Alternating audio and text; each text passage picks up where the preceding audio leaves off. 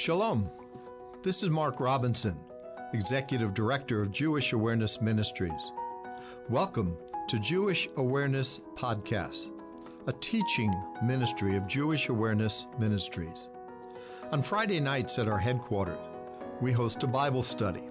Generally, we do verse-by-verse studies of different books of the Bible. Through the years, these studies have looked at the books of Isaiah, Ezekiel, John, and Hebrews.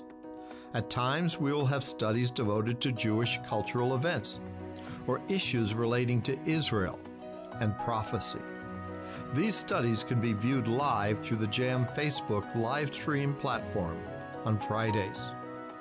If you have questions or would like additional information, go to our website, jewishawareness.org. Email us at office@jewishawareness.org or call us at 919-275-4477. This information will be repeated at the end of the podcast. Enjoy the Bible study. There's some really deep, amazing, neat things that we're going to look at. In John chapter 5, and you have your notes in front of you, is there enough notes for everybody here? I think there should be enough for every person that's here. If you need some, there may be an empty seat that has some notes in front of it, if you need to grab another one. And if anybody needs extra notes aside from the ones that are here, I can print out some more copies. Okay, so up at the top of our sheet, we have seen Jesus' miracles, as well as his discussions with Nicodemus, John chapter 3, and the Samaritan woman, John chapter 4. Okay, giving the gospel to these two different people. We have seen that he is the Word of God incarnate. Remember, the Word was with God, and the Word was God, and the Word became flesh and dwelt among us, John 1:14. God in human flesh, the Creator walking among men. We have seen him show his authority over the Sabbath in purposefully healing and having a man carry his bed on this day. That's the last thing we looked at. The last time we were together, I think it was like 2 or 3 weeks ago, we talked about how Jesus healed a man who had been lame or could not walk for 38 years. And Jesus did it specifically on the Sabbath day. And then he told the man, rise, and then he said, in addition to that, take up your bed and walk. And this just threw the Jewish religious leadership in a frenzy. They were beside themselves because not only had Jesus healed this man on the Sabbath day, which he ought not to have done in their eyes, but he told this man to carry his bed, which was an obvious affront to the Sabbath laws. And we found out that Jesus did it on purpose because he's Lord of the Sabbath and that he's greater than the temple and that he gives rest unto our souls. He wanted to show them not necessarily, oh, I'm allowed to do this because there's some loophole in your law, like I've read some books try and paint this picture of, well, Jesus didn't really. Yes, he did. He deliberately had this man carry his bed. He deliberately healed. Not only that, but on previous occasions, we found out that the Jewish people there were accusing him of, in the Greek, continuing to break the Sabbath, and the word there is destroy. In their eyes, he was ripping the Sabbath apart. Why? Because he's God. The Son of Man is Lord even of the Sabbath, as it says in the book of, I think it was Matthew we looked in the other day. Amazing truth. So Jesus does not respond in a defensive way. Let me tell you how it's possible that I could do this on the Sabbath and it would be okay. He doesn't respond that way. He responds by, my Father has worked until now, and I work. He responds by telling them who he is. And so what we're going to look at here in the rest of this chapter, and really a lot of the book of John, deals with the authority that Jesus has. Because what did the Jewish people have a problem with? What did they have a problem with about Jesus? Well, they had a problem with a lot of things about Jesus, but the crux of it all, the root of it all, is Jesus' authority. You don't have authority to do this. By what authority do you do these things? Whose authority are you doing this by? You have no authority to do what you're doing or to say what you're saying. Yes, he does. And that's what the book of John focuses on in almost the entire book. But we're going to see it a little bit in focus here in the second half of John chapter 5. He is Lord of the Sabbath. He is greater than the temple. He can give rest unto our souls. Here we find Jesus' response to the charges laid against him from the Jewish religious leaders. Okay, so I threw in a couple of verses here from our previous lesson, verses 16 through 18, to kind of just review, bring us back into the context of what's going on. Everything else that we're going to read for the rest of this chapter is Jesus' response to the Jewish religious leadership, saying, you know, you've broken the Sabbath, and here, we're going to read it right now. Verse 16 of John chapter 5. And therefore did the Jews persecute Jesus and sought to slay him, because he had done these things on the Sabbath day. But Jesus answered them. This is his first initial answer. My Father worketh hitherto, or until now, and I work. Therefore the Jews sought the more to kill him, because he not only had broken the Sabbath, or as we talked about last week, the Greek has the sense of not only had he continually been continuing to break the Sabbath, but said also that God was his Father, making himself equal with God. And that's the real problem.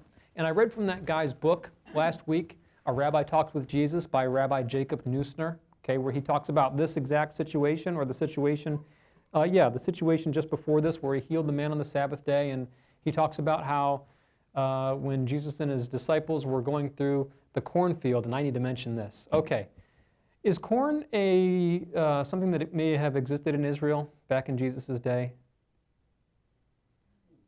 A very educated, well-read fella, he pointed me out on this, and I thought, wow, you're right. And if you want to know his name, it's spelled backwards and forwards the same way. I'll let you figure out who it was. But yeah, so my Bible said corn. Okay, and my Bible says corn back in Exodus when it talks about, well, not corn per se specifically, but earing time and harvest. The word in the Greek is grain, ears of grain. It's not necessarily corn. So they weren't shucking corn to recant on my previous statement. Okay, that's a New World crop. It was not existent in Jesus' day in Israel. And the problem is with the English, not with the Hebrew or the Greek. Okay.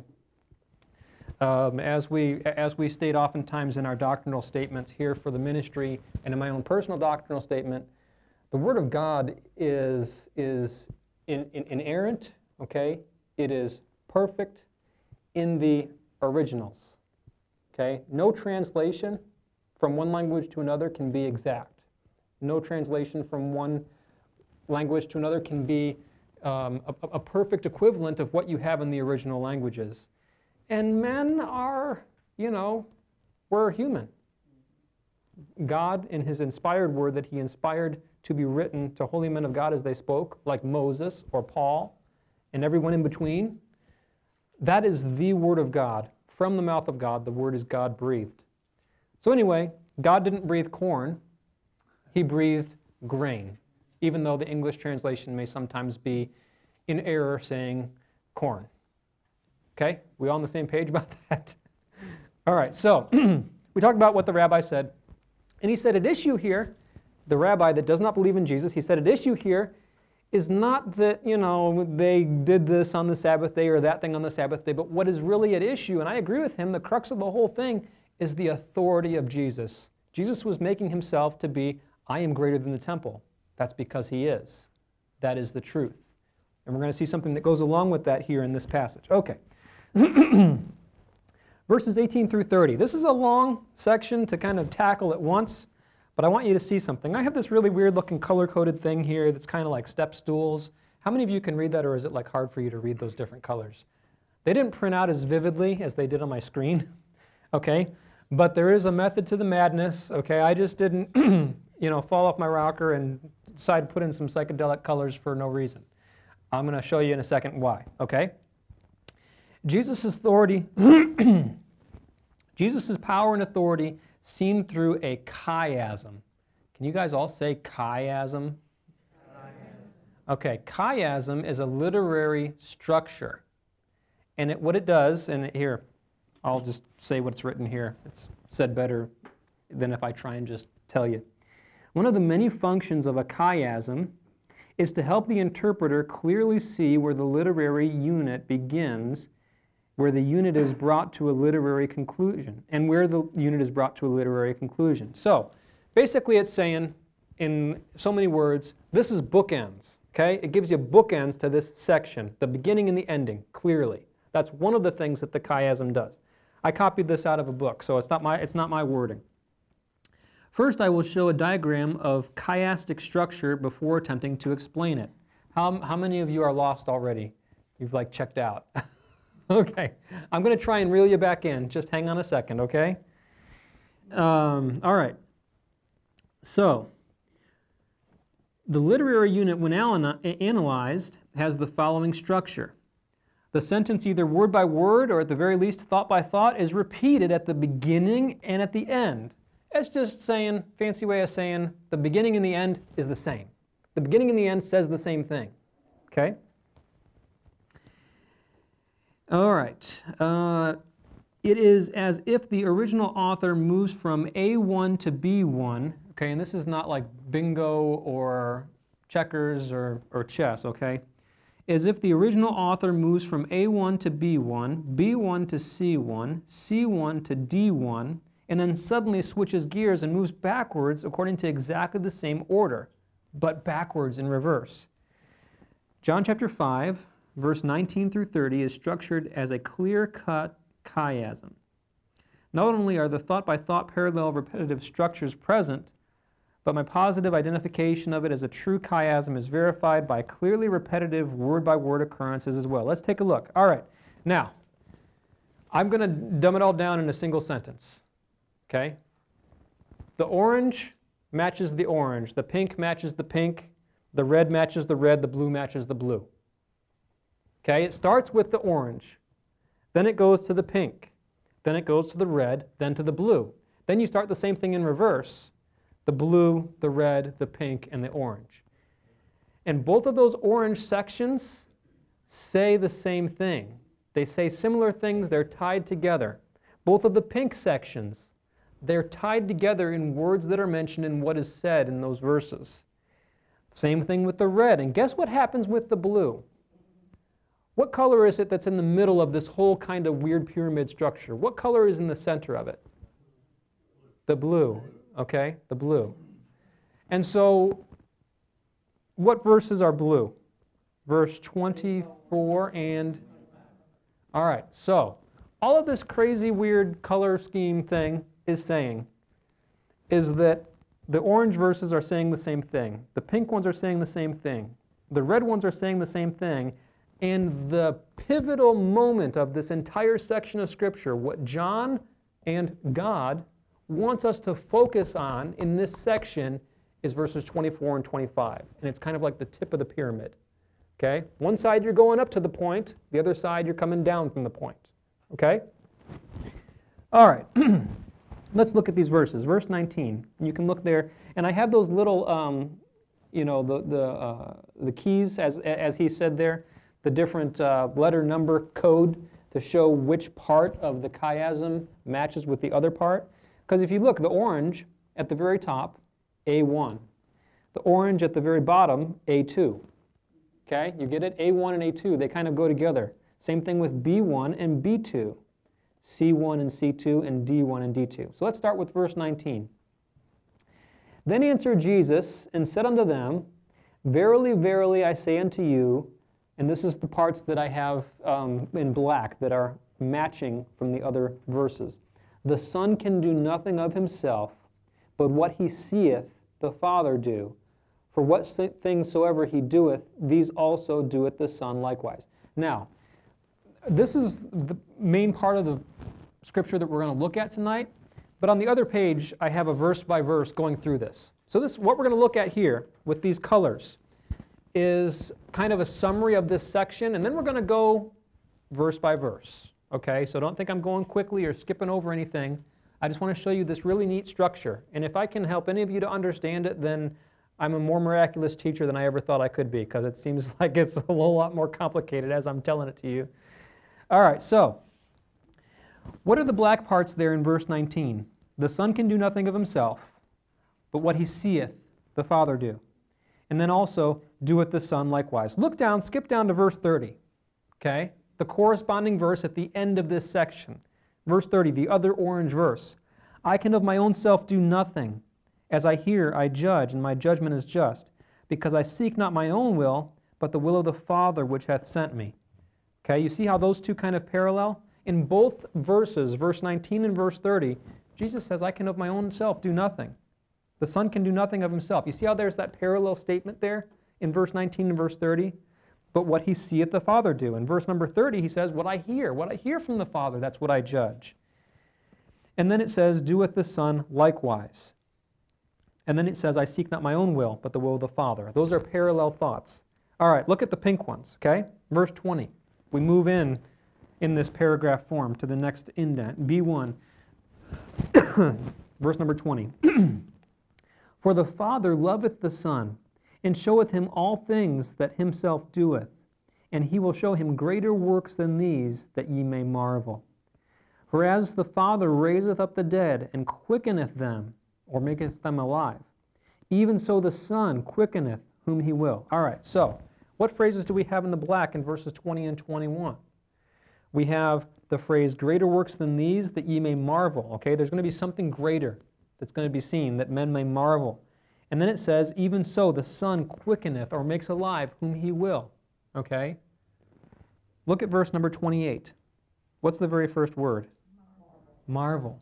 Okay? Marvel not at this, for the hour is coming in the which all that are in the graves shall hear his voice, and shall come forth, they that have done good unto the resurrection of life, and they that have done evil unto the resurrection of damnation. So, those sections of Scripture, 20 and 21, and 28 and 29, what do they have in common? Well, the word marvel is mentioned, okay, that men will marvel when they see these things, that Jesus himself, just as the Father does, can raise the dead. And then in verse 28, we hear him say, the hour is coming in which all that are in the grave shall hear his voice.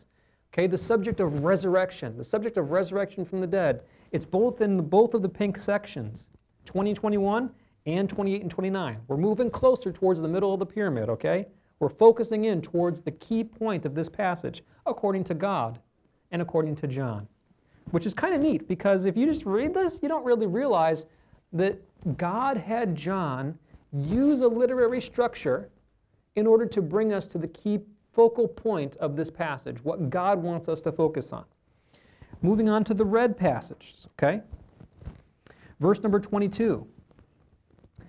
For the Father judgeth no man, but hath committed all judgment unto the Son, that all men should honor the Son, even as they honor the Father. He that honoreth not the Son honoreth not the Father which hath sent him. So what are the bold points or the main points that are mentioned in verse 22? It talks about the Father, and it talks about the Father hath committed all judgment unto the Son. The Father has given the Son the ability and the authority to be the judge. Look at verse number 26, okay, the other side of this pyramid at equal ground. This is the corresponding passage, verse 26. For as the Father, okay, remember that? Just mentioned in verse 22, also in verse 26. For as the Father hath life in himself, so hath he given the Son to have life in himself, and hath given him authority to execute judgment, also because he is the Son of Man. You see how these points, they're parallel. They're parallel on purpose.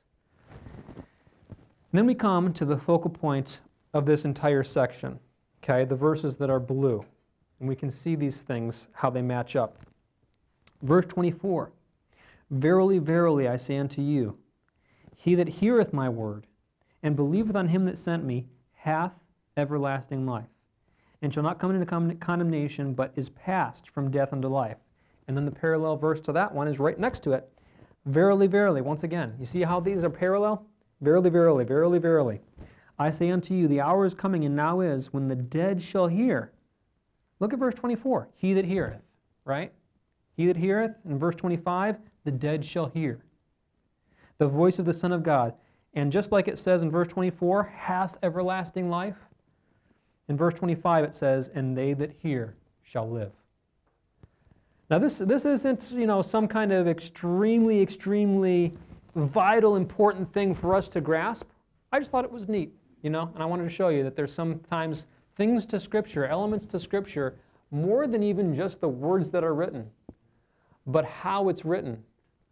Like, for instance, if you go into the book of Lamentations, okay, the first, I believe, 3 chapters, every single verse, 22 verses in a chapter, starts with letter Aleph, Bet, Gimel, Dalet, and goes like A, B, C, D, E, F, G through to Z, so to speak, okay? Tav is the last letter of the Hebrew alphabet. And the second chapter does the same. Then the third chapter does the same. You wouldn't know that in English. But in the Hebrew, the sense is Jeremiah is saying, my lamentations over my people are from A to Z. The sins of my people are from A to Z. The goodness and mercy of God is from A to Z. And that's a literary structure that God inspired Jeremiah to write. But you wouldn't know it just in the English if you didn't look for it. There's really neat things like this in there as well. Okay, flip the page over. Are you guys okay with me flipping the page over? Are you happy that that's over with, or is there something? Any questions, comments? Help me come back from the dead, or you've lost me and I'm a goner. We're good. Okay. I would have never found that on my own. So glad you pointed that out. Me neither. I'm thankful for the book that I had that showed me that. So, okay, absolutely. All right, so the focus of the passage. Through his brilliant literary creation, John first states, and then essentially restates in reverse order, the following 3 ideas. Number 1, Jesus is utterly dependent and reliant on his Father, who acts only in accordance with his will. A1 and A2. Number 2, the Father and the Son in equal measure give life to the dead. Because of the arrival of the Son, the hour of resurrection for the wicked and the righteous draws near. Okay? So it's basically what I'm doing in these 4 these 4 points is I'm summarizing what these colors mean. Okay? I'm summarizing what these different sections emphasize. The third section emphasizes that the Father has fully commissioned the Son to rule and judge in his place. C1 and C2. At this point, John makes us aware of the chiastic center, thereby showing the emphasis he meant to give to this literary unit. In this text, the emphasis might be summarized as follows, and this is the center. Remember those blue verses that are what he wants us to key in on, what he wants us to focus in on verses 19 through 30?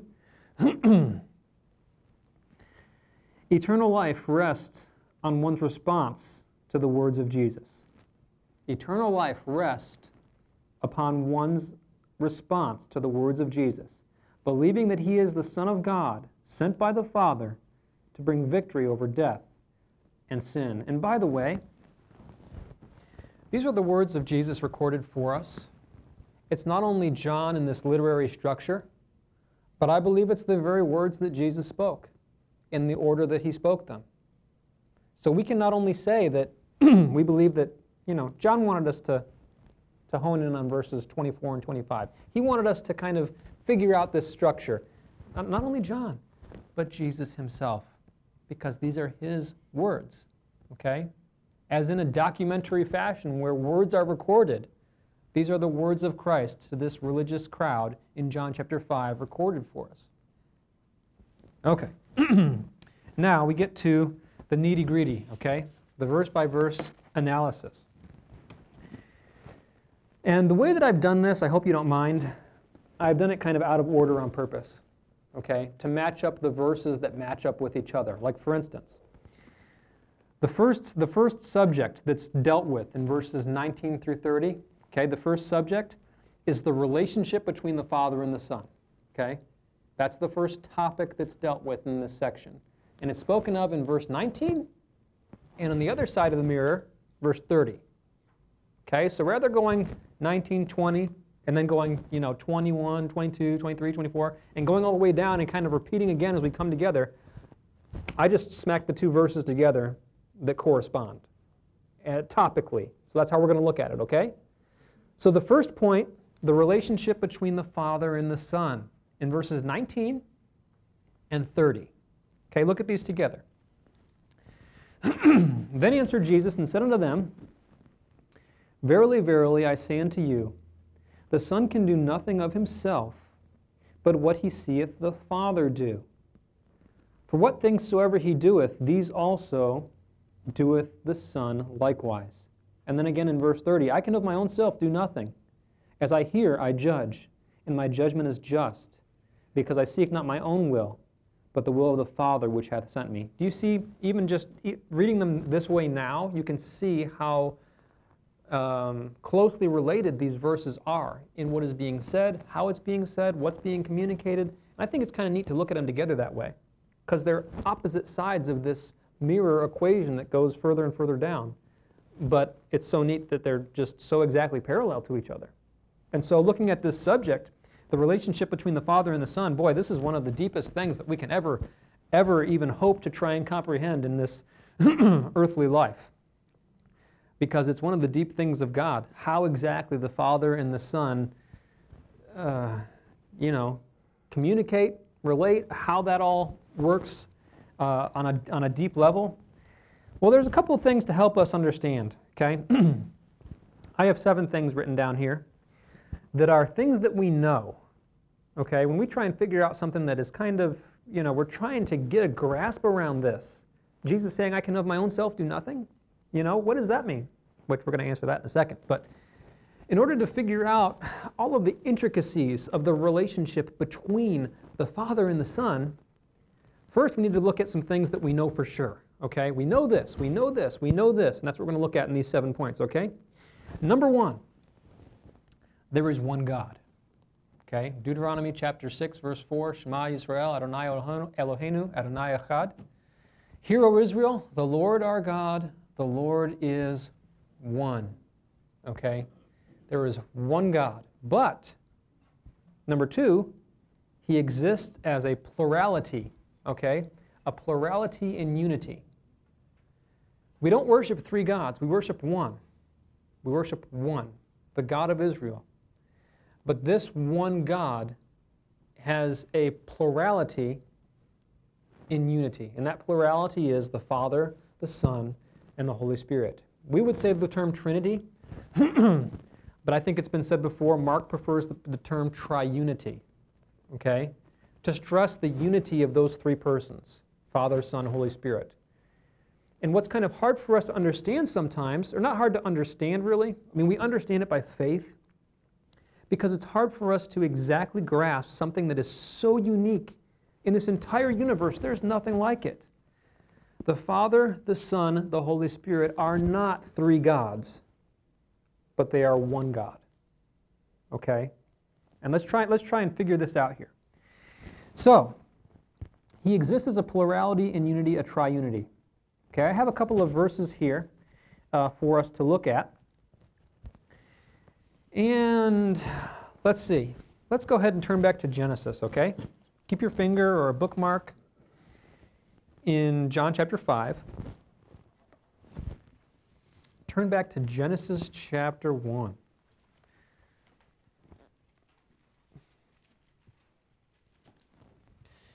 Genesis chapter 1. And by the way, I don't know how far I'm going to get tonight through this. If we finish, we finish. If we don't, we have something to go to next time, okay? Genesis 1:1, the very first verse of the whole Bible, in the beginning, God. Does anybody know what the word for God is? Elohim, okay? Elohim is plural, okay? And yet, when God created, how many of you guys know a language other than English? Or even just a little bit of a language other than English? Okay, don't worry, I'm not going to put you on the spot and tell you to, Okay. A lot of languages, we have something kind of like it in English, okay? So, if I was going to say, the man is sitting. The verb is for a singular noun. The man is sitting. What happens if I change it from the man to the men? They are. The men are. It becomes a plural version of that same verb, right? So if I say the men is sitting, that's not really correct. It's not correct either if I say the man are sitting. Both of those are incorrect because you're mixing up the number of singular and plural for the verbs. Okay, we can understand that with our ears. It doesn't sound right. A lot of other languages have that for like every single verb. They have a plural form and a singular form. The same thing goes for Hebrew. Elohim is plural, but created, in the beginning God created, the verb bara is singular. How do you have, did Moses have bad grammar when he wrote? No. This is what God wanted to be written because it communicates a truth that God is not absolute singular one. He is one in unity, but he has a plurality within him, within his existence. Okay? And so when we see in the beginning God, that term should not be translated as gods. It's God, one God. But the term that's used for created is singular. Okay? So somebody just looking at this in Hebrew, maybe somebody that was an Israeli or something like that, that had no understanding of the God of the Bible, no understanding at all. They would try and say, in the beginning, God's one person created? It doesn't make sense. But it does when you understand who God is. And the Jewish understanding of God does not include the Son and the Holy Spirit. The Jewish understanding of God, they try and make this into something that it cannot be. Okay? Anyway, I'm trying to show you that God is one, but he's a plurality in unity. All the way back from the very, very, very, very, very first verse, you can see that God is a plurality in unity. Flip over to verse 26 of the same chapter, Genesis 1:26. And God said, what's the next two words? Let us. Okay? Why would God say, let us? Now, some people try and say, well, he's referring to the angels. Did the angels have any part in creating man? No. Okay, God is speaking within himself to the other parts of the Godhead or the other parts of the Trinity, as it's sometimes mentioned. Okay, let us create man in whose image? Our image. Both of those in Hebrew are plural. It's not just something that's been written in English this way, but the word for let us and our image are both plural. How do you get that? How does that work? It's the Trinity. Okay? The triunity of God, the Father, the Son, and the Holy Spirit. They all had parts in creation. In fact, at the very first part, we read that the Spirit of God hovered upon the face of the deep, or something along those lines. The Spirit of God moved upon the face of the waters. Okay? And according to what we read in the New Testament, it shows us that by the Son, all things were created. Okay? Just amazing, amazing truths, all the way back to the very first book of the Bible about God being a plurality and unity. For time's sake, I'm not going to go there. I'll just mention it kind of in passing. You guys remember Sodom and Gomorrah? The place that God rained down fire and brimstone? Okay, when that happened, there was God on the earth. He appeared to Abraham in the door of his tent in the heat of the day. And he ended up eating a meal, which, by the way, was not a kosher meal by rabbinical standards. They had a calf and they had butter and milk, and that's not kosher today. But there was two angels, and there was God in the form of a man. And then what happened to the angels? How many angels went down to Sodom and Gomorrah to try and tell Lot, hey, get out of here. We're going to destroy this. God is going to destroy the city. Two. What happened to the other one? Well, it said the Lord stayed yet before Abraham. And then God says, I will go down now and see for myself, what's going on in this city. And it says, in Genesis chapters 18 and 19, it says, Jehovah on the earth rained down fire and brimstone from Jehovah in heaven. You've heard that from Mark before, maybe. But it shows, how can there be two Jehovahs? Well, the Son is Jehovah, and so is the Father. And so is the Holy Spirit. They are all part of that one God. Okay? Sorry, I got a frog in my throat, I guess. I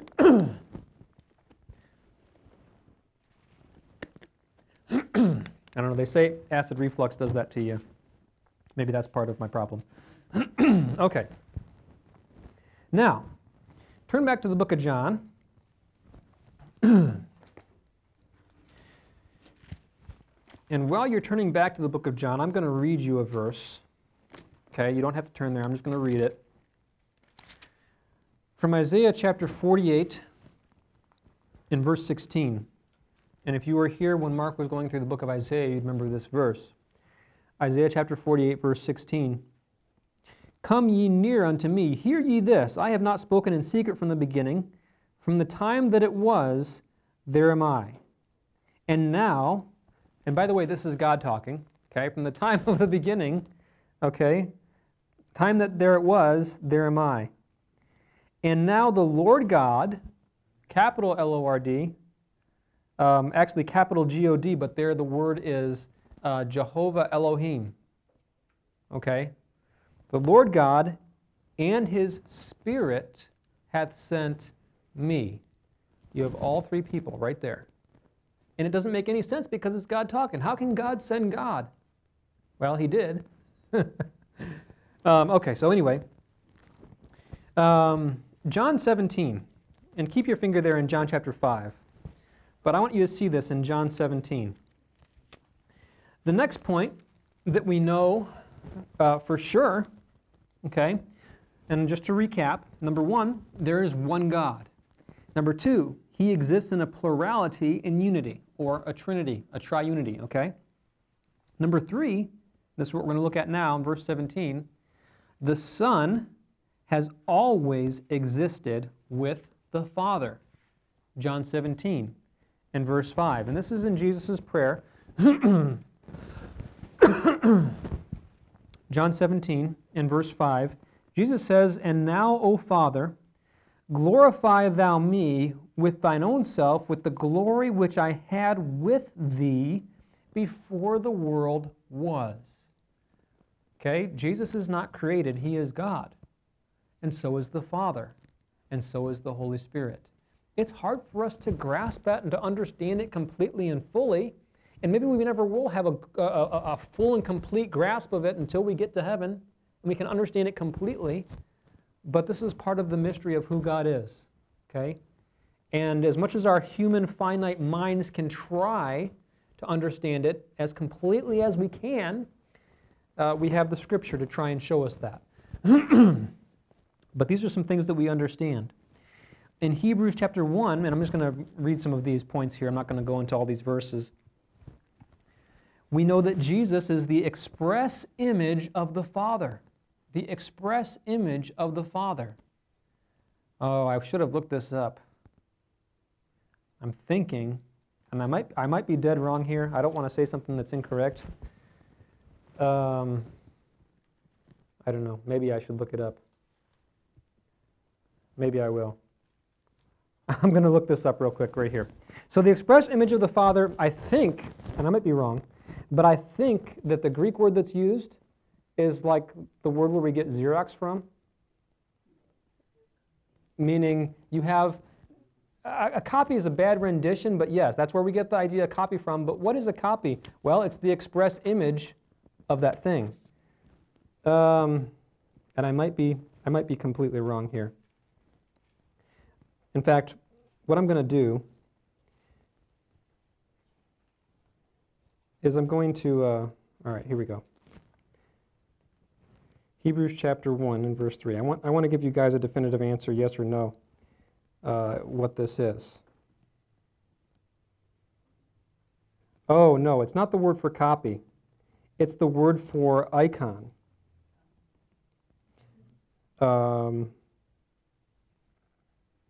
Actually, okay, it can be used for icon, but the word is actually the word where we get the word character. Okay, the word in the Greek is basically the word character. Okay? We can see some things in the Scripture having to do with how man was created in the image of God. Okay? And Seth was in the image of his father Adam. Okay? But we also know that when Jesus talked to Philip, Philip said, "Show us the Father." What did Jesus say? He said, "Philip, if you've seen me, you've seen the Father." And these are things that are kind of hard for us to completely understand, but the Son has always existed with the Father. He is the express image of the Father, and this leads us to our next point. The Word, who is God, He was with God and He is God. The Word, who is God, became flesh and dwelt among us. Okay, so according to Hebrews chapter 1, that Jesus is the express image of the Father, and Jesus telling Philip, "If you've seen me, you've seen the Father." Okay, Jesus reveals to us the Father. Okay, and what is one of the main differences, although there's other differences that are harder to discern, what is the main difference between the Father and the Son? Well, the Son is the same as the Father, but with human flesh. Okay? When Jehovah took on human flesh, He took on human flesh in the form of the Son. The Son is the one that would die on the cross. The Son is the one that would be born in a manger. The Son is the one that would resurrect from the dead 3 days later. The Son is the one that is returning to set up His kingdom on this earth for 1,000 years. The Son is Jehovah in human flesh. And these are things when we try and, I don't want to say split hairs, so to speak, but when we try and understand some of these things, it'll help us when we get to this question that I have next. Also, look at this. And I don't know if by going through these, I am bringing more confusion or more of a clarity. Sometimes when you get into these things, you start thinking about them and, your mind just goes, I can't do this anymore. Because in John chapter 10, Jesus told the Pharisees, He said, or in John chapter 10, "I and my Father are one." So you see how there's this inseparable connection between the Father and the Son. They are one. We don't worship three gods, we worship one. And yet within the Elohim, there is the Father, the Son, and the Holy Spirit. The Son always existed. He was never created. And He existed with the Father, according to John chapter 17, before the world ever was. And we know that by Him and through Him all things exist. Jesus is the Creator. Also, when we look at Colossians chapter 2, we read that in Jesus dwelt all the fullness of the Godhead bodily. All of it. Okay?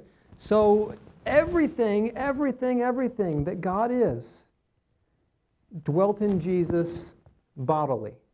And we read in Philippians that Jesus humbled Himself and took upon Him the form of a man. In fact, let's turn there. Philippians chapter 1. When we're reading about the Son taking on human flesh,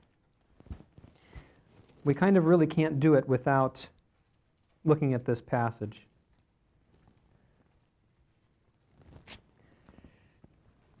Okay. Actually, it's chapter 2. Philippians chapter 2. Starting in verse 6.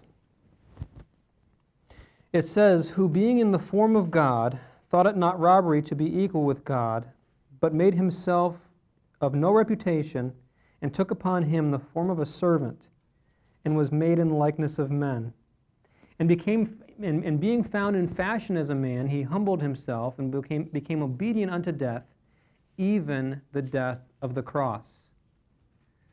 So, do you remember the transfiguration of Jesus? I believe is it Matthew 18, I'm thinking? Anyway, Jesus was transfigured before, was it Peter, James, and John? And Moses and Elijah were there? Okay. And what happened? How did Jesus change in the way that He looked? Well, he shone brightly, brilliantly, almost parallel to what we see in Revelation chapter 1, to where Jesus appears to John, and we see that, there's this fiery, flaming, look, and just, I think it says that he was like brass. Parts of him were like brass. His hair was like wool, and just this vibrant, just blinding light of who Jesus is in his glory. Did Jesus look like that when he was walking on the earth for 33 and a half years, and while he's talking to these guys now in John chapter 5? Did he appear in that way? Okay. He set that aside. He voluntarily set that aside, and not only became a man through physical birth, okay, except his birth was different than anybody else that had ever been born or ever will be born, because his father was God, okay? So he's 100% man, and you've heard it before, he's also 100% God. Now, is that 200%? That's hard for us to understand, because it flies against the normal course of things, because we're dealing with God. We're dealing with the Creator, the reason that we're all here. Okay? If you're breathing breath right now, it is because God ordains it. Okay? He is giving breath to your lungs. He is holding the molecules of your forehead together. Okay? He is enabling electrons to go from your brain to your lungs and back and forth, and for your heart to pump blood, and for you to see and to hear me, and to kind of calculate in your mind, what in the world is Brother Dan saying? He's enabling you to do all of those things. It's incredible. It's incredible to look into this, and I can't do it justice. And just thinking about how great the Lord is. Okay, I want to move on, because as we move on, we will be getting further into this and how it applies in Jesus' ministry and in our lives as well. Before I jump to the next platform here, is there any question, comments, discussion about any of this? Okay. I don't want to be like one of those auctioneers that, or in a business meeting. You ever been in a business meeting where they say, all for say aye, all opposed, same sign, okay, the motion's carried, and they just kind of like cut it off before it even gets a chance. I don't want to do that with you guys, with questions or discussion. Okay. Now, I asked myself a question. I try and answer it here, okay? Verse number 19, Jesus says the Son can do nothing of himself. The Son can do nothing of himself. Well, when I ask this question, letter A, why can the Son do nothing of himself? Let's look at this. And this helps us to understand what is being communicated here. The Son is not a separate deity. And this is hard for us. Is it hard for you guys? It's hard for me. Okay? When I think of God, okay, and then I think of the Father, the Son, and the Holy Spirit, and I think of the Son being separate from the Father, I want to say that the Son is a separate, I don't want to say that, but that's the way my mind starts to think. That the Son is separate from the Father, so the Son is this, but it's not. He is not. I and my Father are one. And so we cannot fully comprehend how one the Son and the Father are. Jesus the Son, or I don't want to say Jesus, I'll say the Son, is not a separate deity from the Father. They are the same, okay? They are both, they are not just both God. Here's God over here, here's God over here, here's God over here. But they are God, okay? Inseparably, they are wound together. They are one in a way that we can't fully do justice or comprehend with our physical minds. The Son is not a separate deity. Jesus the man, in human flesh, and that's what I mean by the phrase Jesus the man, okay? In human flesh, okay, that you could touch, that could be pierced on a cross, okay? That his side could be pierced, that he could have a crown of thorns upon his head, that he could be whipped physically. That's what I mean when I speak of Jesus the man, okay? The human flesh, his body, does nothing apart from the Father. That's what he is saying. when he says the Son can do nothing of himself, I believe, this is how I took it, he's saying the Son is not a separate deity. Okay? You don't have the Father over here doing his thing and the Son over here doing his thing. And then secondly, Jesus, here on the earth for 33 and a half years, does nothing apart from the Father. Okay? He works in and through and with, and they are one. Okay? That's why he says the Son can do nothing of himself. He's saying, I'm not going to go rogue and do my own thing apart from the Father. That's the gist. Okay? I of my own self can do nothing because I am part with, I and the Father are one. Okay? I just keep going back to that. Okay?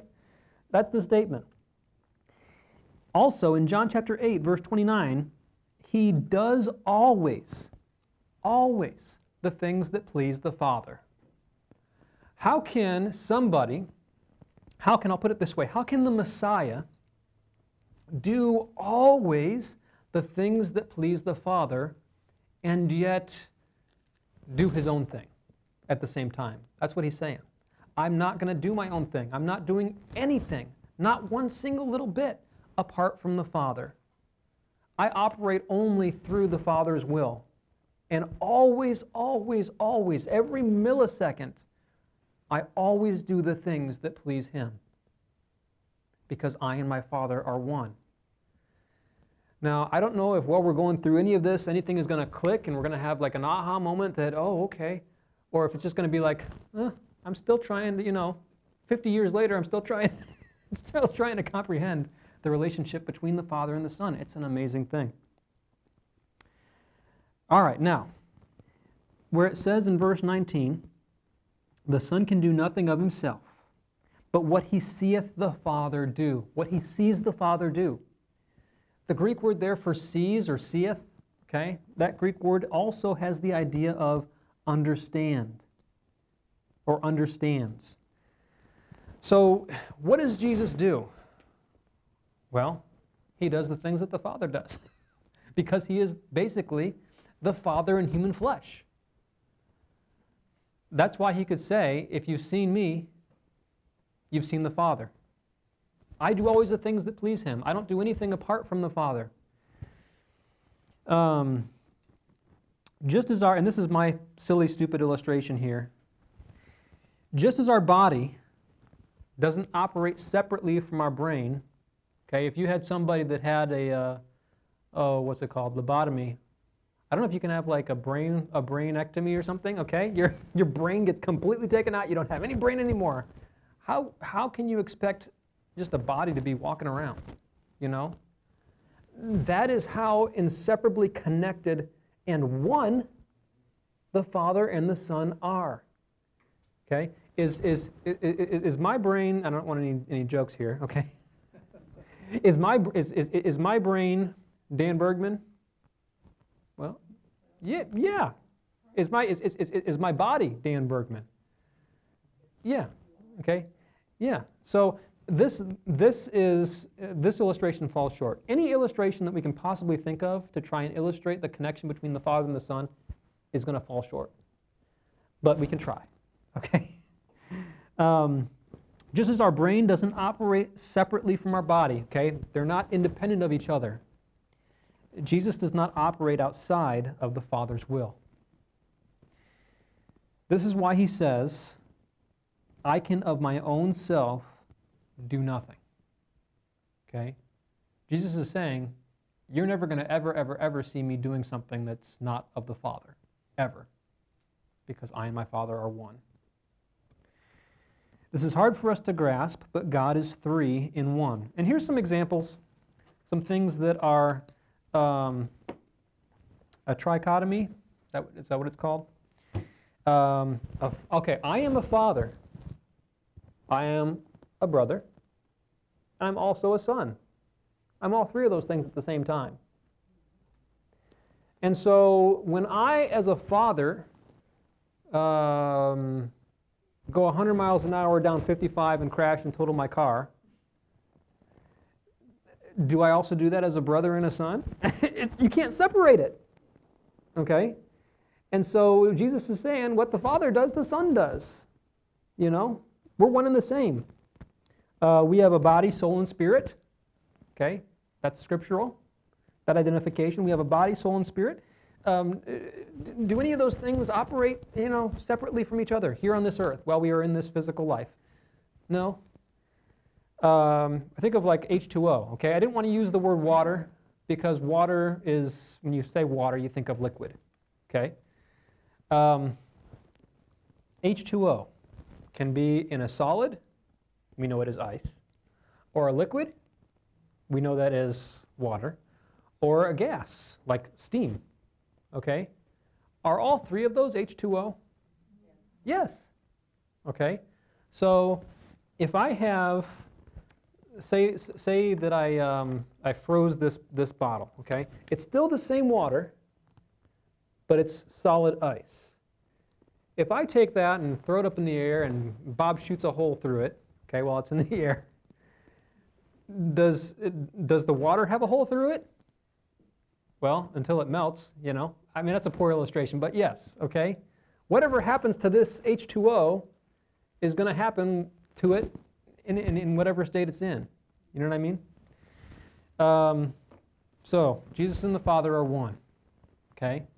The Holy Spirit, the Spirit of Christ, they're synonymous. They're used in the same way in the New Testament to speak of what indwells us as believers. Okay, so we've seen the relationship between the Father and the Son as best I can. Any questions, comments about these two verses, verses 19 and verse 30? Okay. All right, so let's read them again just to kind of cap that all back together in our mind here. Then answered Jesus and said unto them, Verily, verily, I say unto you, the Son can do nothing of himself, but what he seeth the Father do. For what things soever he doeth, these also doeth the Son likewise. I do what my Father does.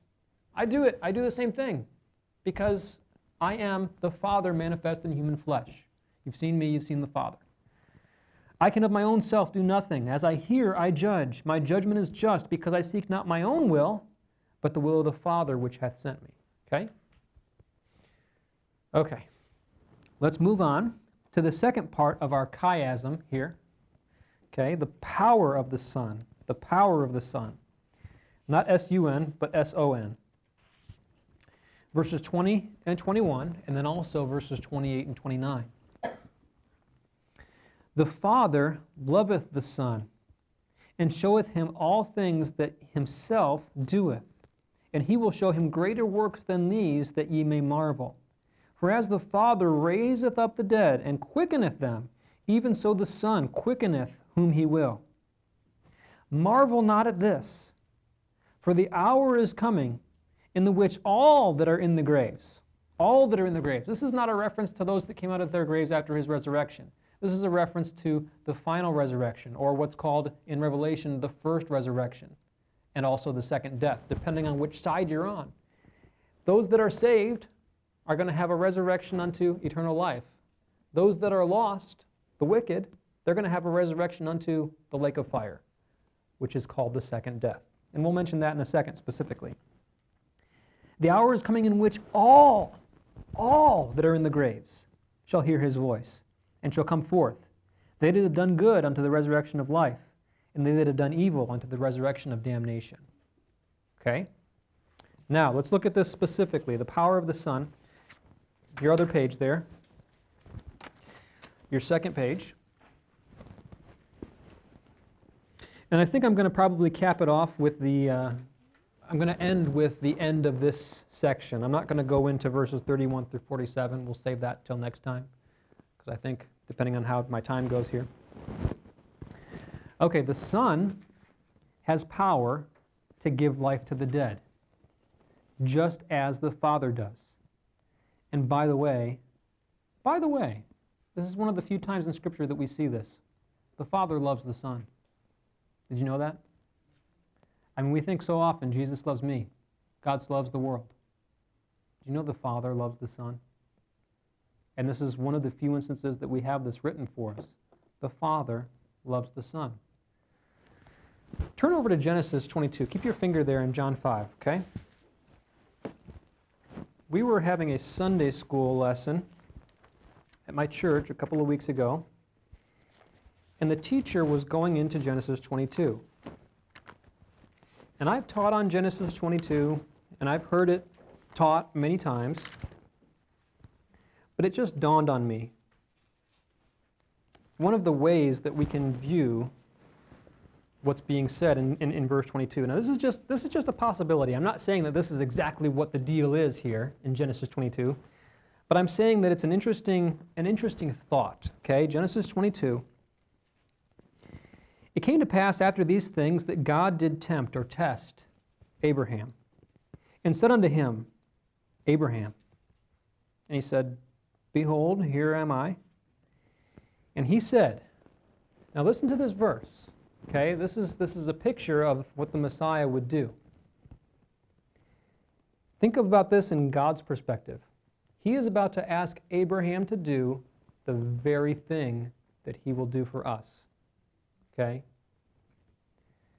And he said, Take now thy son, thine only son, Isaac, whom thou lovest, and get thee into the land of Moriah, and offer him there for a burnt offering upon one of the mountains, which I will tell thee of.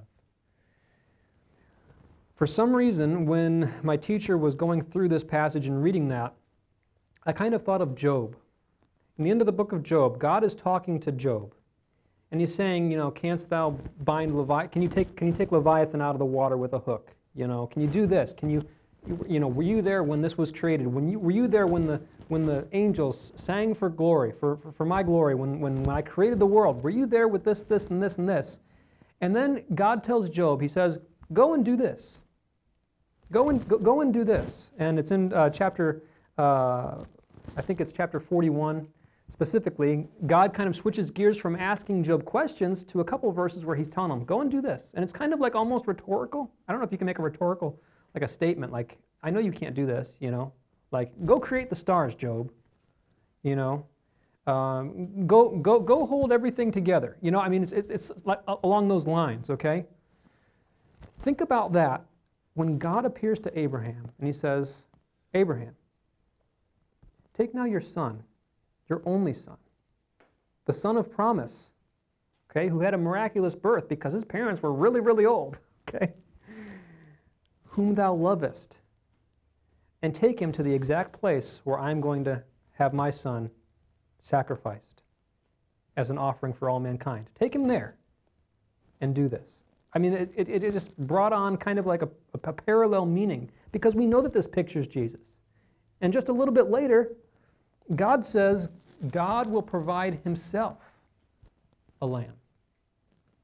And if you've heard Mark talk about this before, you realize that what was caught in that thicket, okay, to spare Isaac, to be sacrificed in his stead, was not a lamb, but it was a ram. And then the even more telling part, okay, is that Abraham says, what did he call the place? Yehovah Yireh, God will provide, future. He didn't say God has provided, he says God will provide. After this was all said and done, I'm going to call this place God will provide. In the mountain of the Lord, it shall, future tense, be seen. And so when I read in John chapter 5, just that little statement, the Father loves the Son. Can you think about what he had going through his mind as he was telling this to Abraham to do this? What he knew he would go through as a father, the Father, okay, and the Son. We oftentimes don't think of it that way. But I wanted us to understand where he says the Father loves the Son. Okay, it wasn't just, oh, I love the world so much, I'm just going to sacrifice my son. It wasn't like that. And sometimes we get the idea that that's kind of that it wasn't a difficult decision because we're just so awesome. I'm not saying there was any decision making involved, but there was a sacrifice. Okay, it wasn't just, okay, I'll go ahead and have my son do this. The Father loves the Son, okay?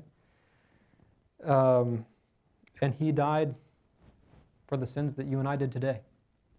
and will do tomorrow and for the rest of our life, I heard a preacher once say that if you, have a day where you you wake up and you determine that you're not going to sin and you're going to try as hard as you can to be the best Christian that you can possibly be, and before you know it, you have to confess something, and then your feet hit the floor, to get out of bed. So, it's like that. And if we say that we have no sin, the truth is not in us, and we lie and do not the truth. And if I tell you that I don't sin, well, that was one right there. Okay, moving along. John chapter 5. Okay, I'm still going through this, describing the power that the Son has. So there are 3 people, if you don't include Adam, that are recorded for us in Scripture that were brought back to life by the Father in the Old Testament. A widow's son in 1 Kings 17, the son of a Shunammite woman in 2 Kings chapter 4, and by the way, this correspondingly is Elijah and Elisha for those 2 people that were brought back from the dead. And we also have an unnamed man in 2 Kings 13. Okay? Those are the 3 that are recorded for us in the Old Testament that God brought back from the dead, the Father specifically. Jesus was raised from the dead by the Father. Romans chapter 6 and verse 4, and Galatians chapter 1 and verse 1. I'm going to read that for you real quick. You don't have to turn there. I got it right here. Romans chapter 6 and verse 4, it says, "Therefore we are buried with him by baptism into death, that like as Christ was raised up from the dead by the glory of the Father, even so we also should walk in newness of life." And there's also a passage in Galatians 1:1 that says that Jesus was raised from the dead by the Father. Jesus raised, in the New Testament that we have recorded for us, the widow's son from Nain, Luke chapter 7, Jairus or Yair. You guys ever hear of a person named Yair? Yair is his Hebrew name. We say Jairus or Jairus, not even close, okay? Yair is the Hebrew name. Yair's daughter in Mark chapter 5, and Lazarus in John 11. So when we look here, it says in John chapter 5 and verse number, let's see here, verse number 21, "For as the Father raiseth up the dead and quickeneth them, even so the Son quickeneth whom he will." We have that in Scripture. Okay. Verses 28 and 29 are speaking of the final resurrection. Okay? This happens after the millennium. Revelation chapter 20 and verse 5. All right, so let's do this. I would like us to have one finger keep your place in John 5. Turn over to Revelation 20. Revelation 20. While you are turning to Revelation 20, I'm going to read some verses from Daniel. And remember, verses 28 and 29, where he says, "The hour is coming in which all that are in the grave shall hear his voice, and shall come forth, they that have done good unto the resurrection of life, and they that have done evil unto the resurrection of damnation." Okay, now listen up. While you're in the book of Revelation, I'm going to read Daniel chapter 12, verses 1 and 2. Listen to this. "And at that time shall Michael stand up, the great prince, which standeth for the children of thy people. And there shall be a time of trouble, such as never was since there was a nation, even to that same time. And at that time thy people shall be delivered, every one that shall be found written in the book," the Lamb's book of life, clarified for us in the book of Revelation, what book is specifically being talked about. "And many of them that sleep in the dust of the earth shall awake, some to everlasting life, and some to shame and everlasting contempt." Okay, resurrection unto life, resurrection unto death. Revelation chapter 20, and let's look at a couple different verses here. Verse number 5, Revelation chapter 20, and verse number 5, but the rest of the dead lived not again until the 1,000 years were finished. This is the first resurrection. Blessed and holy is he that hath part in the first resurrection. On such the second death hath no power. Okay, so there's a resurrection unto life, and there's a resurrection unto death. Now, are those people, what did Paul say? What happens when you're absent from the body as a believer? Present with the Lord. Okay? Why are the bodies coming out of the grave? Okay? Because those bodies will then be glorified. There will be a resurrection. Okay? And the same thing goes for the people that are not going to be in heaven. The people that are going to be cast into the lake of fire, they are going to have physical bodies. Those bodies are going to be supernatural. They're not going to die. And yet they are going to have an everlasting judgment. That's how you can be in fire forever and not be burned up and not die. Okay? There's two resurrections. One of them is good, very good, and the other is very bad. Okay? Verses 11 through 15 of Revelation 20. Look at verse 11. And I saw a great white throne, and him that sat on it, from whose face the earth and the heaven fled away, and there was found no more place for them. Okay, this is the judgment for all those that are lost, all those that are not saved, all those that are not found in the Lamb's book of life. And I saw the dead, small and great, stand before God, and the books were opened. And another book was opened, which is the book of life. And the dead were judged out of those things which were written in the books, according to their works. And the sea gave up the dead which were in it, and death and hell delivered up the dead which were in them. And they were judged every man according to their works. And death and hell were cast into the lake of fire. This is the second death. And whosoever was not found written in the book of life was cast into the lake of fire. This is what's spoken of in Daniel chapter 12 and in John chapter 5 about two resurrections, one unto everlasting life and one unto everlasting death. Okay? All right, moving on. The authority of the Son. For the Father judgeth no man, but hath committed all judgment unto the Son, that all men should honor the Son, even as they honor the Father. He that honoreth not the Son, honoreth not the Father which hath sent him. Verses 22 and 23. Then the corresponding verses. We're almost to the top of that pyramid. We're almost to the focal point of the whole section. The corresponding passage to this is, for as the Father hath life in himself, so hath he given the Son to have life in himself, and hath given him authority to execute judgment also, because he is the Son of Man. Both of those passages, all of the judgment that is going to be handed out and meted out is given into the hand of the Son from the Father. The Son has all the authority. The Father has given the Son all the authority to be our judge. Okay? This passage correlates strongly to Daniel chapter 7, as well as to Psalm 2. Daniel chapter 7, it talks about, and I'll paraphrase it here for you, it talks about the Ancient of Days sitting on a throne. Daniel sees this vision, the Ancient of Days, okay, who is God, God the Father specifically. And he sees one like unto the Son of Man, coming in the clouds. And the Ancient of Days gave unto the Son of Man power and a kingdom and judgment and glory. And Daniel says, the visions of my head troubled me. Daniel knew there was one God, and yet what was he seeing?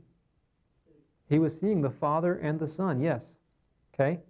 And we know that is not two gods, but one. But Daniel, he was kind of bewildered, because there was obviously deity, you know?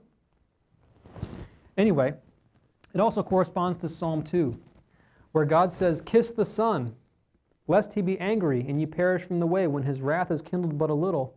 Blessed are all they that put their trust in him. God says, all the judgment, all of the wrath All of that is going to be poured out and meted out by the Son.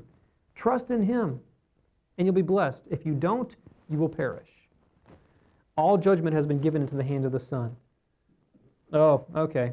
I have it here. The passage that I paraphrased so eloquently. Daniel chapter 7, verse 13. You have it right here in front of you. I saw in the night visions, and behold, one like the Son of Man came with the clouds of heaven. By the way, this exact passage is quoted by Jesus. They ask him at his judgment, okay, when he's being judged by Pilate and the high priest and all those people. Somebody says to him, art thou the Messiah? Tell us plainly, plainly yes or no. Are you the Christ? And he says, verily, and you shall see the Son of Man coming in the clouds of heaven with great power and glory. And he's quoting this verse. And what happens? I think one of them, smites him, smacks him. Blasphemy! Because they knew what he was saying. Jesus quoted this passage. It came off his lips, referring to himself, just before he would die for our sins. I saw in the night visions, behold, one like the Son of Man came with the clouds of heaven, and came to the Ancient of Days, and they brought him near before him. And there was given him dominion and glory and a kingdom, that all people, nations, languages should serve him. And his dominion is an everlasting dominion which shall not pass away, and his kingdom that which should not be destroyed. I, Daniel, was grieved in my spirit in the midst of my body, and the visions of my head troubled me. Oh, that's going to be a wonderful thing, to be able to see the Lord and be able to talk to Daniel, be like, are you okay now? that you've seen him for who he is. Okay. All right. So, and then we come to the focal point. The focal point of the whole thing. This is the last section of Scripture we're going to look at. Okay. The crux of this whole passage, verses 24 and 25. Verily, verily, I say unto you, he that heareth my word and believeth on him that sent me, hath everlasting life, and shall not come into condemnation, but is passed from death unto life. Verily, verily, I say unto you, the hour is coming, and now is, when the dead shall hear the voice of the Son of God, and they that hear shall live. Okay, so here we have an amazing, amazing passage of Scripture. Remember how last week Mark was talking about that eternal security, that we can't lose our salvation, that it's not talking about those that keep it unto the end are going to then, by those actions of keeping it unto the end, be saved in the book of Hebrews, but he talks about how those that hold on, those that show themselves to be true unto the end, well, those are the ones that are really saved in the first place. Okay? You can never lose your salvation. No man can pluck you out of the Father's hand, including yourself. Otherwise, you'd be more powerful than God.